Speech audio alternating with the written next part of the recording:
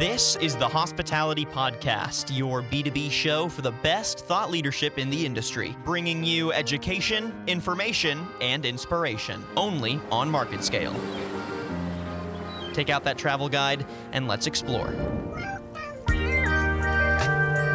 Hospitality is a people industry. You don't want to take away that human element. The best technology has to be a seamless technology. So we have to find ways to be even more creative particularly when it comes to energy, water, and waste. You hire the kind of employee that's going to act like an owner, that's going to have that initiative.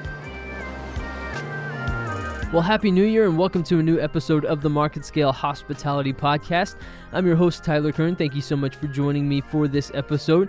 I hope you survived the holiday season well. I know it's a busy travel time, so for you experts in the industry, for those of you that work in the hospitality industry, I know it's a very, very busy time. So hopefully you survived it and made it through a particularly busy season, but I hope it was busy, and I hope business has been good over these last few weeks when people are obviously traveling a ton. So hotels are full, Airbnbs are packed up, lots of people visiting restaurants and visiting towns for the first time. So hopefully it has been a good time of year for you. Coming up on the show today, we're going to have two feature interviews. The first of which is going to be with our digital editor here at Market Scale, Jeff Short. We're going to talk about the evolution of the hotel lobby, and he's going to talk about the way that the lobby is an experience, and it's going to be a big point of emphasis moving forward for the hotel and the hospitality industry. So just looking back at an article that has been on our website for about a week now, talking about just that evolution of the lobby and how it's being viewed a little bit differently than it has been in the past. It's no longer just a place that you pass through on your way to your room. But hotels are really taking the opportunity to use the lobby as a place to create experiences and really that first step in that journey in staying at that hotel. So it's going to be more of a living room type place for the hotel, more so than just a place that you move through very quickly. So that's going to be the first feature on today's episode. I think it's going to be a really interesting conversation with Jeff. And then we're going to look back at a conversation we had earlier in the year with Lauren Gray of Hospitality Digital Marketing. And he's going to talk a little bit about the Starwood and Marriott acquisitions, and then talk about point loyalty programs and how brand chains and independent hotels can learn from each other and what each one is doing well. So borrowing from what each different side of the hotel industry is doing particularly well and growing the industry as a whole as a result of that. So I think it's going to be two really interesting conversations that we can learn a lot from in both of those. So I hope you enjoyed this upcoming episode, and coming up first is going to be that conversation with Jeff Short about the evolution of the hotel lobby, coming up next on the Market Scale Hospitality Podcast. All right, joining me now on the Market Scale Hospitality Podcast is Jeff Short. He's our digital editor here at Market Scale, and we're going to be talking about a piece that talks about how hotels are going to stay fresh in 2019. Jeff, thank you so much for joining me on the Market Scale Hospitality Podcast. Yeah, of course, anytime. Really glad to be here and looking forward to 2019. Absolutely, and it sounds like hotels are looking forward to 2019 as well, and coming up with new and kind of fresh ideas for how they can stay relevant in an atmosphere where Airbnb and other companies like that are kind of taking increasingly larger and larger shares of the market. So there are a couple of primary areas where hotels are looking to really drive things forward, and the first of which really is the lobby. So how are hotels utilizing the lobby to create a better overall experience for visitors? Yeah, no, definitely. I mean, I think the lobby is obviously at the forefront, not only of the hotel, but of this whole experiential element of hotels going forward. I think they really do need to make that a point of emphasis, and it looks like they are largely. Like you said, with Airbnb being such a homey atmosphere and such a unique experience for travelers, that's where hotels have really got to fight back, I guess. So the lobby, making it an experience, we've had articles on our site all year talking about hotels that are putting bars in the lobby and, making it more interactive, more immersive, cultural, experiential. So not just, the receptionist at the desk that gives you the key card. So maybe it's even putting in technology that can allow you to get your key card mobily or something along those lines, using technology to make the experience for weary travelers easier.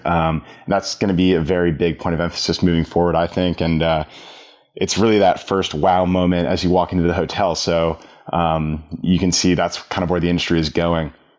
Yeah, absolutely. And really, experience has kind of become a really hot button word recently, just across a lot of different industries, not just hospitality, but creating an experience for people, not just seeing the lobby as a place that you breeze through on your way to your room, but really having an experience in that space has become a major focus for hotels. So what are some of the technologies maybe that we've seen in those spaces that we've seen throughout 2018 that you expect to see more of in 2019 as hotels update and stay fresh?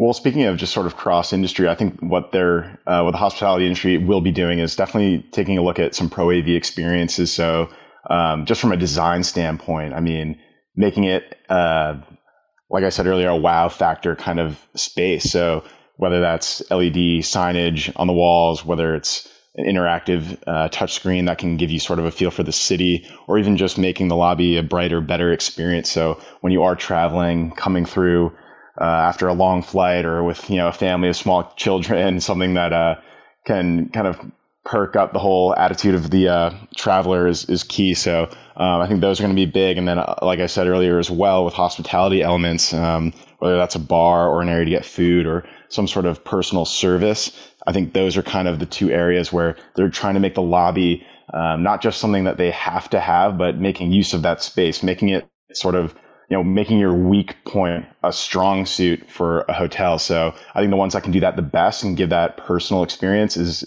those are the hotels that are going to see a big successful year in 2019, in my opinion. Yeah, that's a great point. And I think the more that they see lobbies as maybe the living room of the overall hotel experience, that's not a bad way of looking at it, because I stayed at a hotel that wasn't anything special, right? Like it wasn't a luxury hotel by any means, but in the lobby area, they had almost like these little rounded couches with like personalized TV type pods that you could just kind of hang out in the lobby and get like, a continental breakfast and then sit there and watch television there in the morning while you had your morning coffee. Like that was actually a really great little experience that just felt like they had tailored it with the guest in mind, Yeah, absolutely. I think it's just making it an asset for your space. I mean, as it has stood in the past, it's really just a thing that you have to have, but making it part of that hotel experience, not just making the hotel not just a place where people that are traveling are going to plop their bags down and then go into the city. And if you're a hotel, you want people obviously staying involved in the property, whether they're eating on site or enjoying the amenities, and having a lobby that's actually accessible and enjoyable, where you can meet with any other friends that might be staying there, or just immerse yourself more into the property. That's a win for the hotel, of course, but obviously if it's a better experience for the guest, then they're going to be more satisfied, and that's where you're going to see maybe more people, if you're a hotel, hopefully staying in hotels or looking at and considering hotels during travel, as opposed to Airbnbs, which obviously do provide that sort of communal, homey element. Of course, they are home, so that is the fight that the hotels are fighting against. Absolutely, and some hotels are going in the exact opposite direction of, instead of making it feel more like home, they're using the lobby to kind of bring part of the local culture of the surrounding areas around that hotel into the lobby area to then kind of, it's less about making it feel like home and more about, feeling like you're in a destination and getting part of that culture. And that can also be a draw as well. It's a different approach, but it's also a way for hotels to stay relevant and to provide something that maybe an Airbnb can't provide.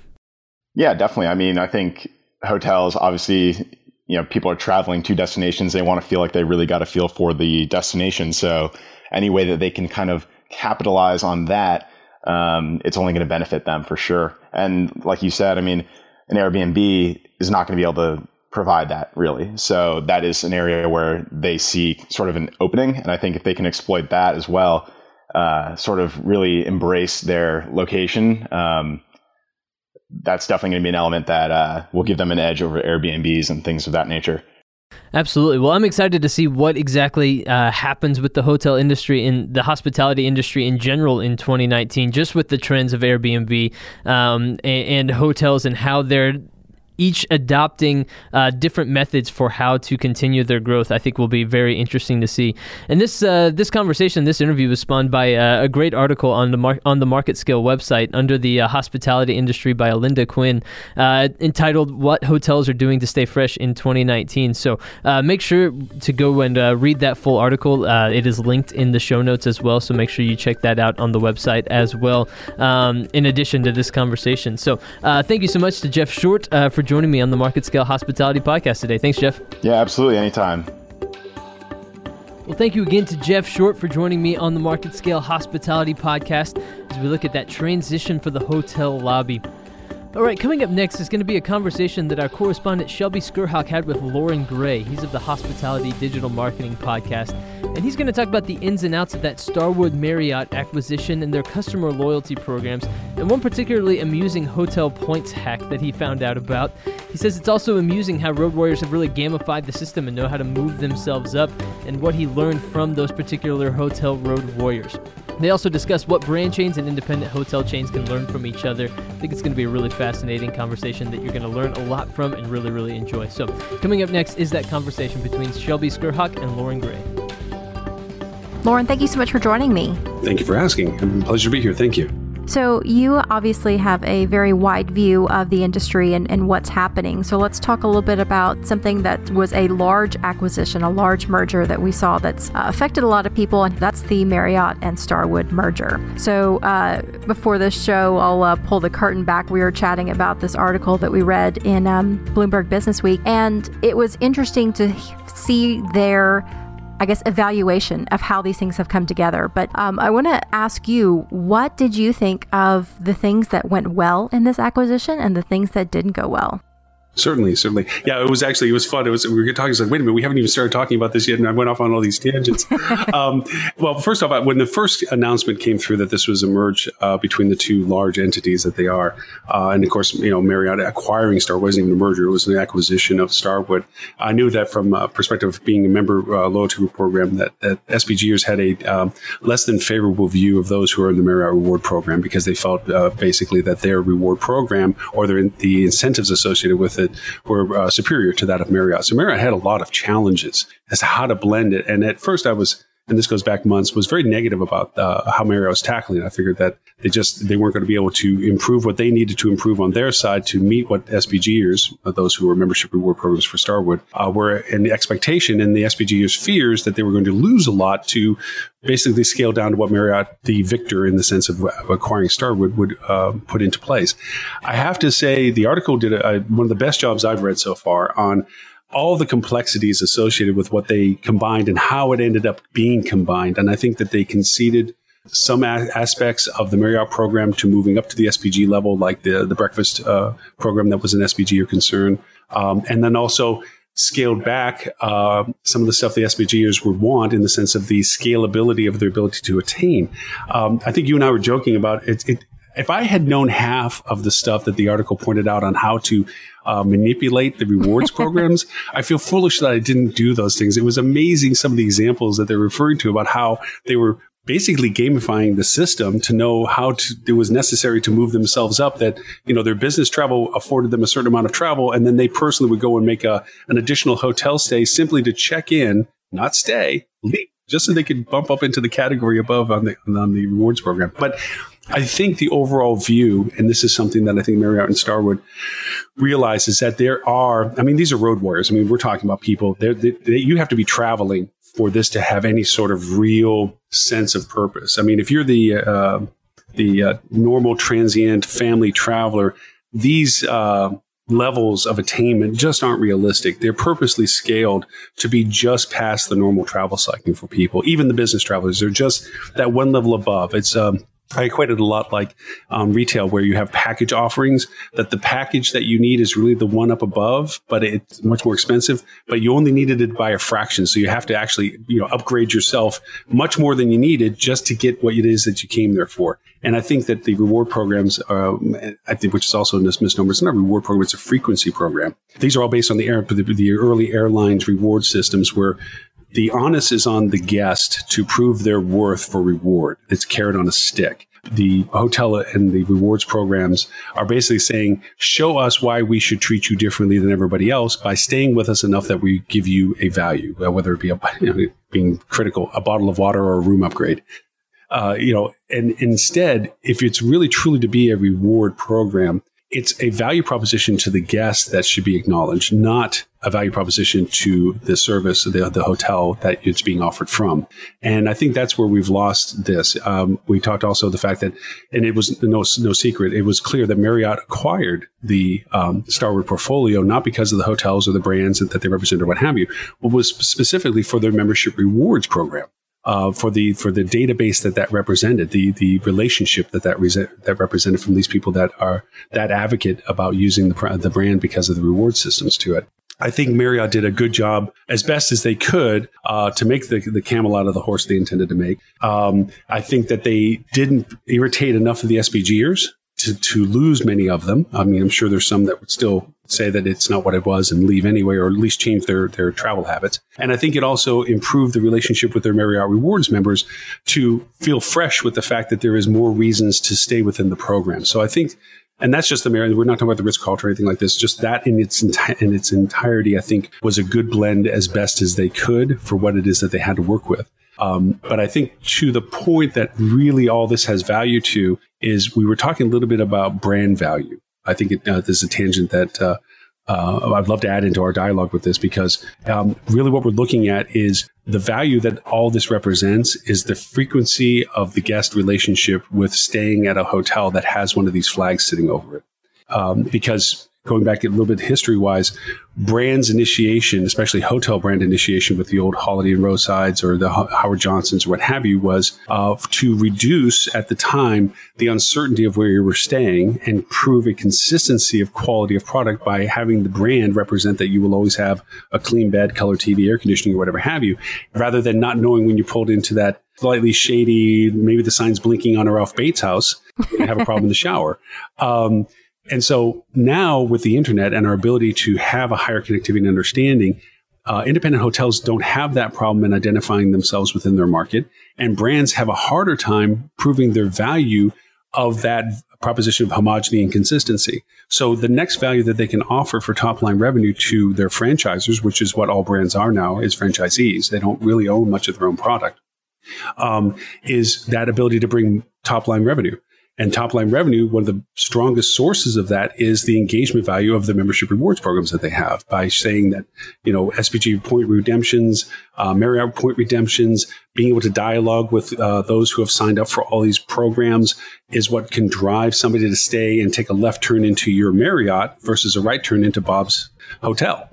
And that, I think, is creating an issue with the value proposition that this article points out as to what that really means anymore.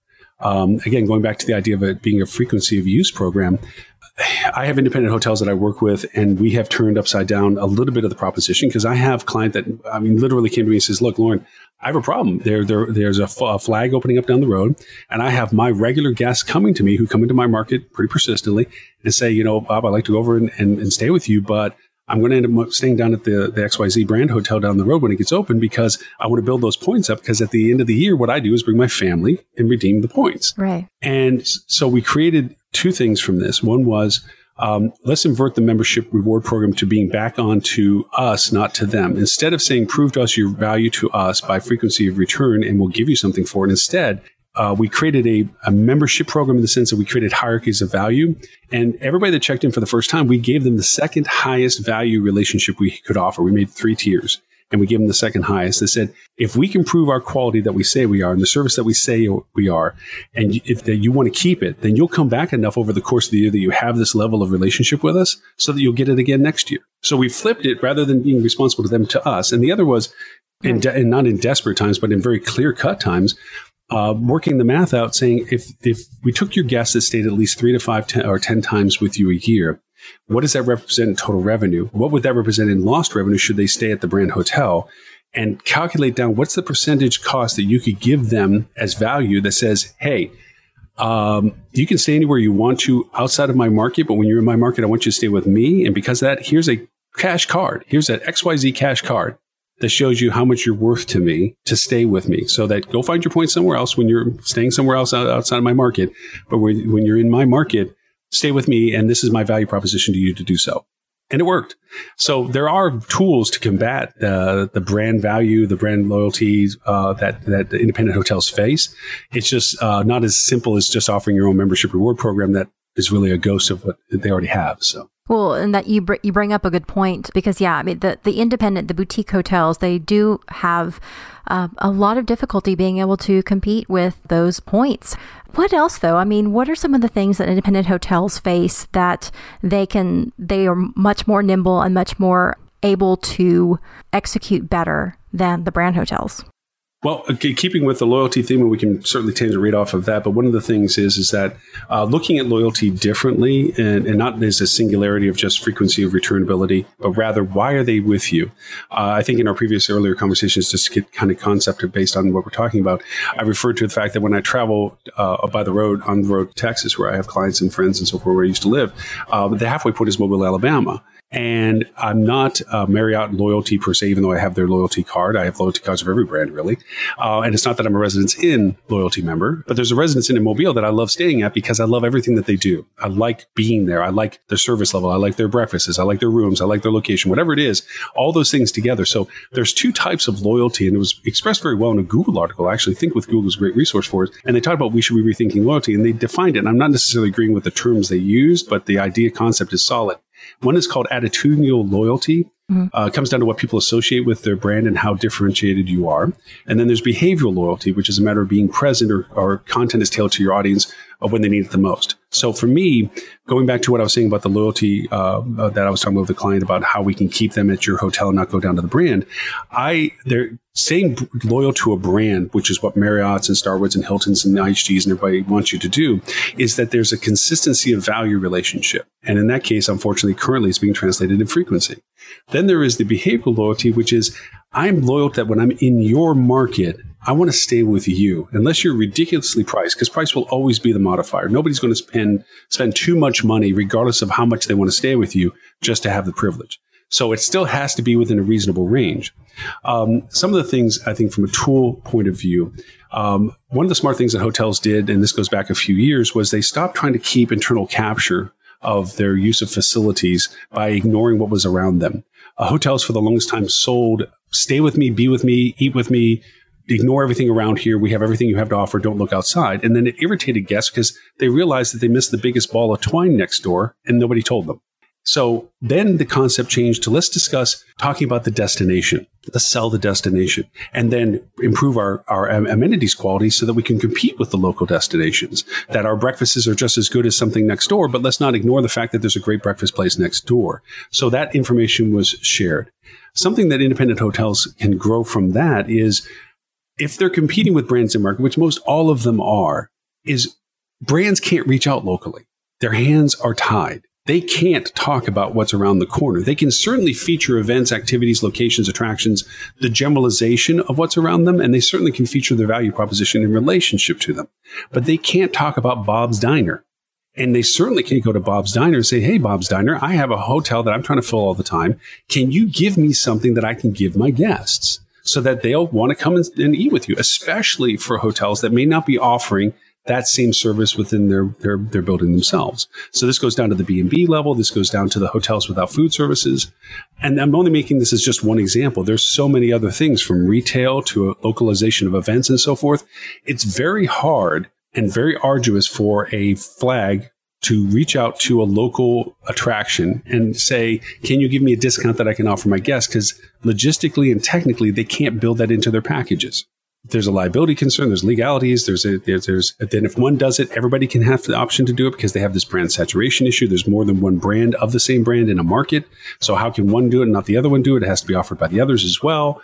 You have to share everything, including your data. So independent hotels have this kind of turn on a dime functionality to what they're doing. The other is that there is a severe limitation on what brands can represent themselves for.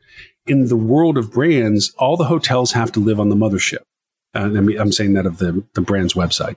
And they're given limitations as to the content type they can put on and the variations of the content that they can put on. They're limited as to the scope of the content that can be shared about their hotel or their localization of event. They can put wedding pages on, they can put meeting planning pages on, they can certainly go over and talk about localization of events and local information. And the brand is doing everything they can, but they got to move the whole mountain for everybody. What they offer, one, has to be offered to everybody.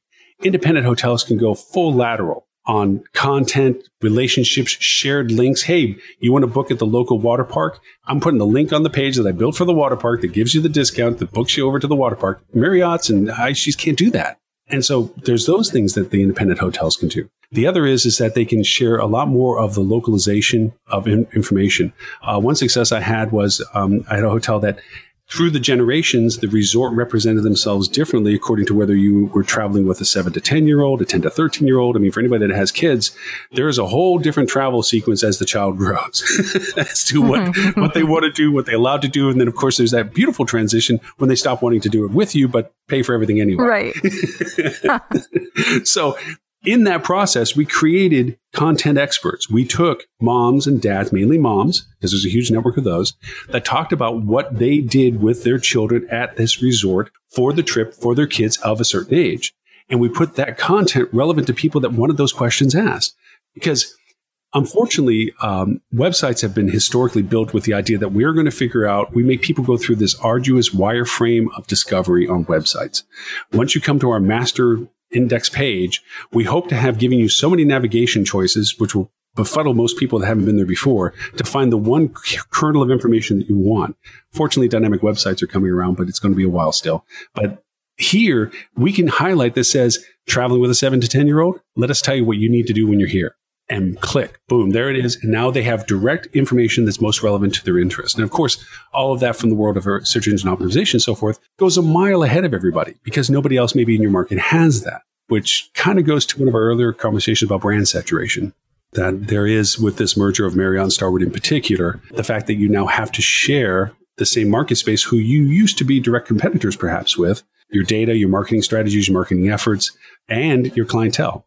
And that makes it a bit of a challenge for brands. And so there's a limit to what each of those hotels can show up for organically on a web, on the internet, where independent hotels can totally romp and stomp all over them because they can adaptively change content as needed to be as good about a topic as they want to be. So that's definitely one of the advantages then to having that agility and I guess basically the basic benefit for independence. I want to flip it then. And so what can brands, and actually you've started to answer this because the independents have done such a great job of being able to work with content creators and mommy bloggers and all of these people that are creating organic content of, 5 things we did when we stayed in XYZ city or XYZ hotel. So what are some of the lessons that brands, and this can be, the independent owners listening that are within a brand chain, what lessons can they take from the independents that they can do better and help their own businesses? Quite a few things, actually. Because of course, there's no just completely one right side. Everybody go independent. Yay. Brands have a huge value to the drawability to a market. I mean, first step in all things brand value is the fact that they can bring finances to the table. Most hoteliers, even well-established hoteliers, still need to bring a brand flag on a new development because banks don't like. Of course, obviously they can improve their money infusion to get past that point if they have the assets to do so, but a lot of hoteliers want to minimize their financial risks, so they minimize their having the need for contribution. So banks are willing to flip in more money if it's brand related. But when you're in the market for the market, the first and greatest thing that you have to look at is the data that's available to you. It's a two-edged sword in brand. Brand is very restrictive as to the data that it immediately shares with you. But if you are the squeaky wheel, you can get a fantastic depth of data associated with the traffic being associated with your site, with sites within the market, because they have to share all the data that's coming to market. There's also a tremendous amount of data that's available as to group interest, distance interest, demographics of interest, source of business interest that just most franchisors or hotel operators or sales departments just don't exercise. They either don't realize that it's there, or when told that it was there, don't realize its value. It's really hard to put a finger because each circumstance is different, but I would definitely exercise the data that's available in the brand. The second, from a marketing perspective, is with the brand recognition that you have, cross-referencing stuff is phenomenal if you create the dialogue with the hotels within your market. One of the greater success stories for a brand client that I had was, rather than sit back and wait what is given to you, because there is a hierarchy of interest. Full flags hotels usually get the lion's share of marketing interest within a market because they're the prettiest to represent. Limited service properties tend to get the we're there if you need us market. But if you're the person in market, reach out to all of your brand peers. Create crossover of referrals. Literally, your front desks need to know that they can send people. Because if somebody walks in and balks at a full flag rate, the fastest thing to do, and of course, within your own ownership group, you should always refer to yourselves first. You should have that open conversation. And this doesn't go into sharing rates or things. This is not meant to be a rate sharing conversation. It's meant to be about, hey, we have other great brand product in market that you might find beneficial, have you not to know about it. And that goes into some of your social strategies. If the one door open for brands is that you can go into the social environment and add this content that I tell you that the independent hotels on their websites can do, you can be a creator of great content and great dialogue in the social spectrum. Exactly. That brands don't really restrict you to. Now, they, of course, want to quantify what you're doing as being brand related. They don't want you to ever speak out of turn or represent them in a poor light. But you can talk about why your hotel is so great associated with this event because the event's right around the corner, but you're not hard selling. You're not saying, here's our rate and dates, here's our rate and dates. You're saying, look, for 5 to 6 weeks of lead time up to your prime booking window, you create a social dialogue that talks about the event, the fun things about the event, why the event is so popular, who comes to the event, share the historical stuff about the event, but you're not pushing and bias. If they see it's coming from a hotel, they know why you're doing it. At the time that you start entering your prime booking window, that's when you start letting people know. And if you're interested in staying with us, we have availability still, or it's coming close to availability, but here's our link if you're interested and want to stay. And that's the other part of the component I was talking about with destination marketing is, and picture this, when you take a trip, the entire history of your travel, whether it's for leisure or business or whatever, is centric to where you stayed because your experience of that destination is completely radiant from your location that you stayed in. So if you associate all the things of value of your location, this goes for brand people and independents, so we'll bleed over a little bit.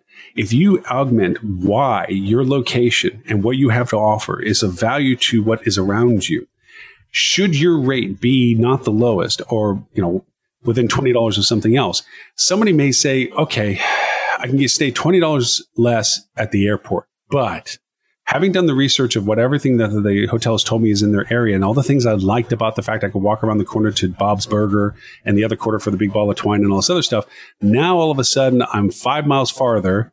Do I want to research what's of interest over there, or do I just want to pay the extra $20 to stay here? And usually it's I'll pay the extra $20. And brands can use that to their advantage as well, because obviously brands are built in locations of high interest and value. So immediately they're already in areas for a purpose. I mean, a lot of hotels get distressed because they come and say, I don't know how to sell this place anymore. I mean, we're on the side of the road between, A and C. And I look at it as like, well, so what was it built originally for? Oh, XYZ company was right around the corner and we had a lot of people coming in training, but that company closed up. Okay. Where are people that are staying with you now coming from and going to? And you literally deconstruct down, and these are brand people, these are independent people. You deconstruct down what value proposition you have, and you isolate your feeder markets, and you say, okay, so people staying in city A and trying to get to city C will possibly stay with you because you are 6 hours out from city A, and that's a good place to stop until they finish their drive the next day. Or you're next to, whatever feature that is in the area, or maybe you're not next to any feature. But whatever it is, that's your market targets that you begin to isolate and say, hey, if you're planning to travel to city ASC, stay with us and we'll give you this, or this is our rates, or whatever it is. So identifying your market, even if it's a changed market, is still based on destination and value of that destination. Well, I'm glad that you brought up one particular thing about the benefits of social content and social campaigns. I guess this is near and dear to my heart as a writer and as a journalist, but remembering that social just isn't for selling. It isn't for lowest rates ever and book now. It's giving them actual content, valuable content that isn't a hard sell, that is helpful to the people that are looking for lodging. All of that information is huge inroads into a customer's viewpoint, a customer's, trust of the brand, that, they're not just trying to get my $119 or my $159 and move on. I mean, very glad that you brought up that point. And there's a lot of stuff that we could continue to discuss, but I want to start to wrap up with one thing. Okay, so these hacks, we alluded to them. We got to share them. We got to, if they haven't read the article, you got to hear some of these fantastic schemes of how to make the most of your points. Well, some of them gone. They did close the doors on some of them. I think they were indicating some of the frequency stay stuff they closed the door on. There was a couple of them they have, but yeah, the article, the Bloomberg Business Week one, I have the article pulled up from while we're chatting here. Is a real fun one. I think the coins one was interesting. Oh my gosh, yes. Okay, I'm scrolling forward, but tell me real quick about where they bought the dollar coins from the mint. Yes, they bought. Go ahead. So yes, so they used their branded card, so their Starwood card, and purchased dollar coins from the mint, and then basically they would just take those coins and then deposit them back into their bank account in order to pay for what they had charged on their credit card. So they were getting the spend on their card, but they weren't actually having a true expenditure, right, because they were paying themselves back with these coins. And at one point, I think a teller was like, "Is this not money laundering?" And they're like, "What? It's all about the points." It's all about the points, right? Which I think is why where they got their heading from, was all about the points. Yeah, because it really had caught up with this. Like, yeah, it was just funny because it's like literally it was a wash. It was in effect, if you want to look at the money, it's like you're just changing the currency to one to the other. But then again, I mean, honestly, from a personal, I mean, for those who are at discount warehouses like Costco and whatever have you go and you get the discount promotional cards, and then you go off and buy value to stuff like another card, and you get a discount on top of a discount. And so there are ways to manipulate. It's gamification.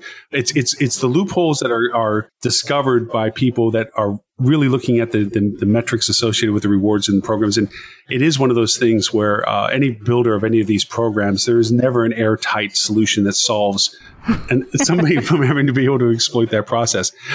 One thing just to touch back on, I know we want to wrap up for it, but a very logistic way of looking at how you're looking at what you're doing for social media. Social media is about the expectation of conversation. It's a lot like walking into a stadium where you hear the noise of the crowd.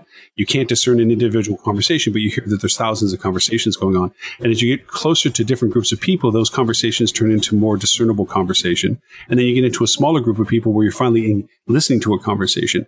Nobody wants anybody to ever walk in to a conversation unannounced and say, "Hi, I sell hotel rooms and I can give you a rate of $119 without even knowing, one, are you in the right conversation? Two, not usually the first thing that somebody says.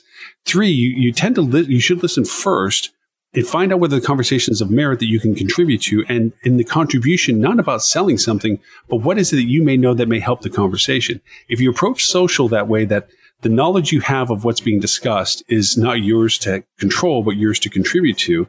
And you know when you can begin to engage that conversation in a contributory way, when you begin to be able to offer in, because it actually, some people will start listening where, if we do it right, we actually have people in the social dialogue of the hotels actually ask, "So what are you guys doing about rate and availability? Do you have any availability still?" They'll start asking those questions.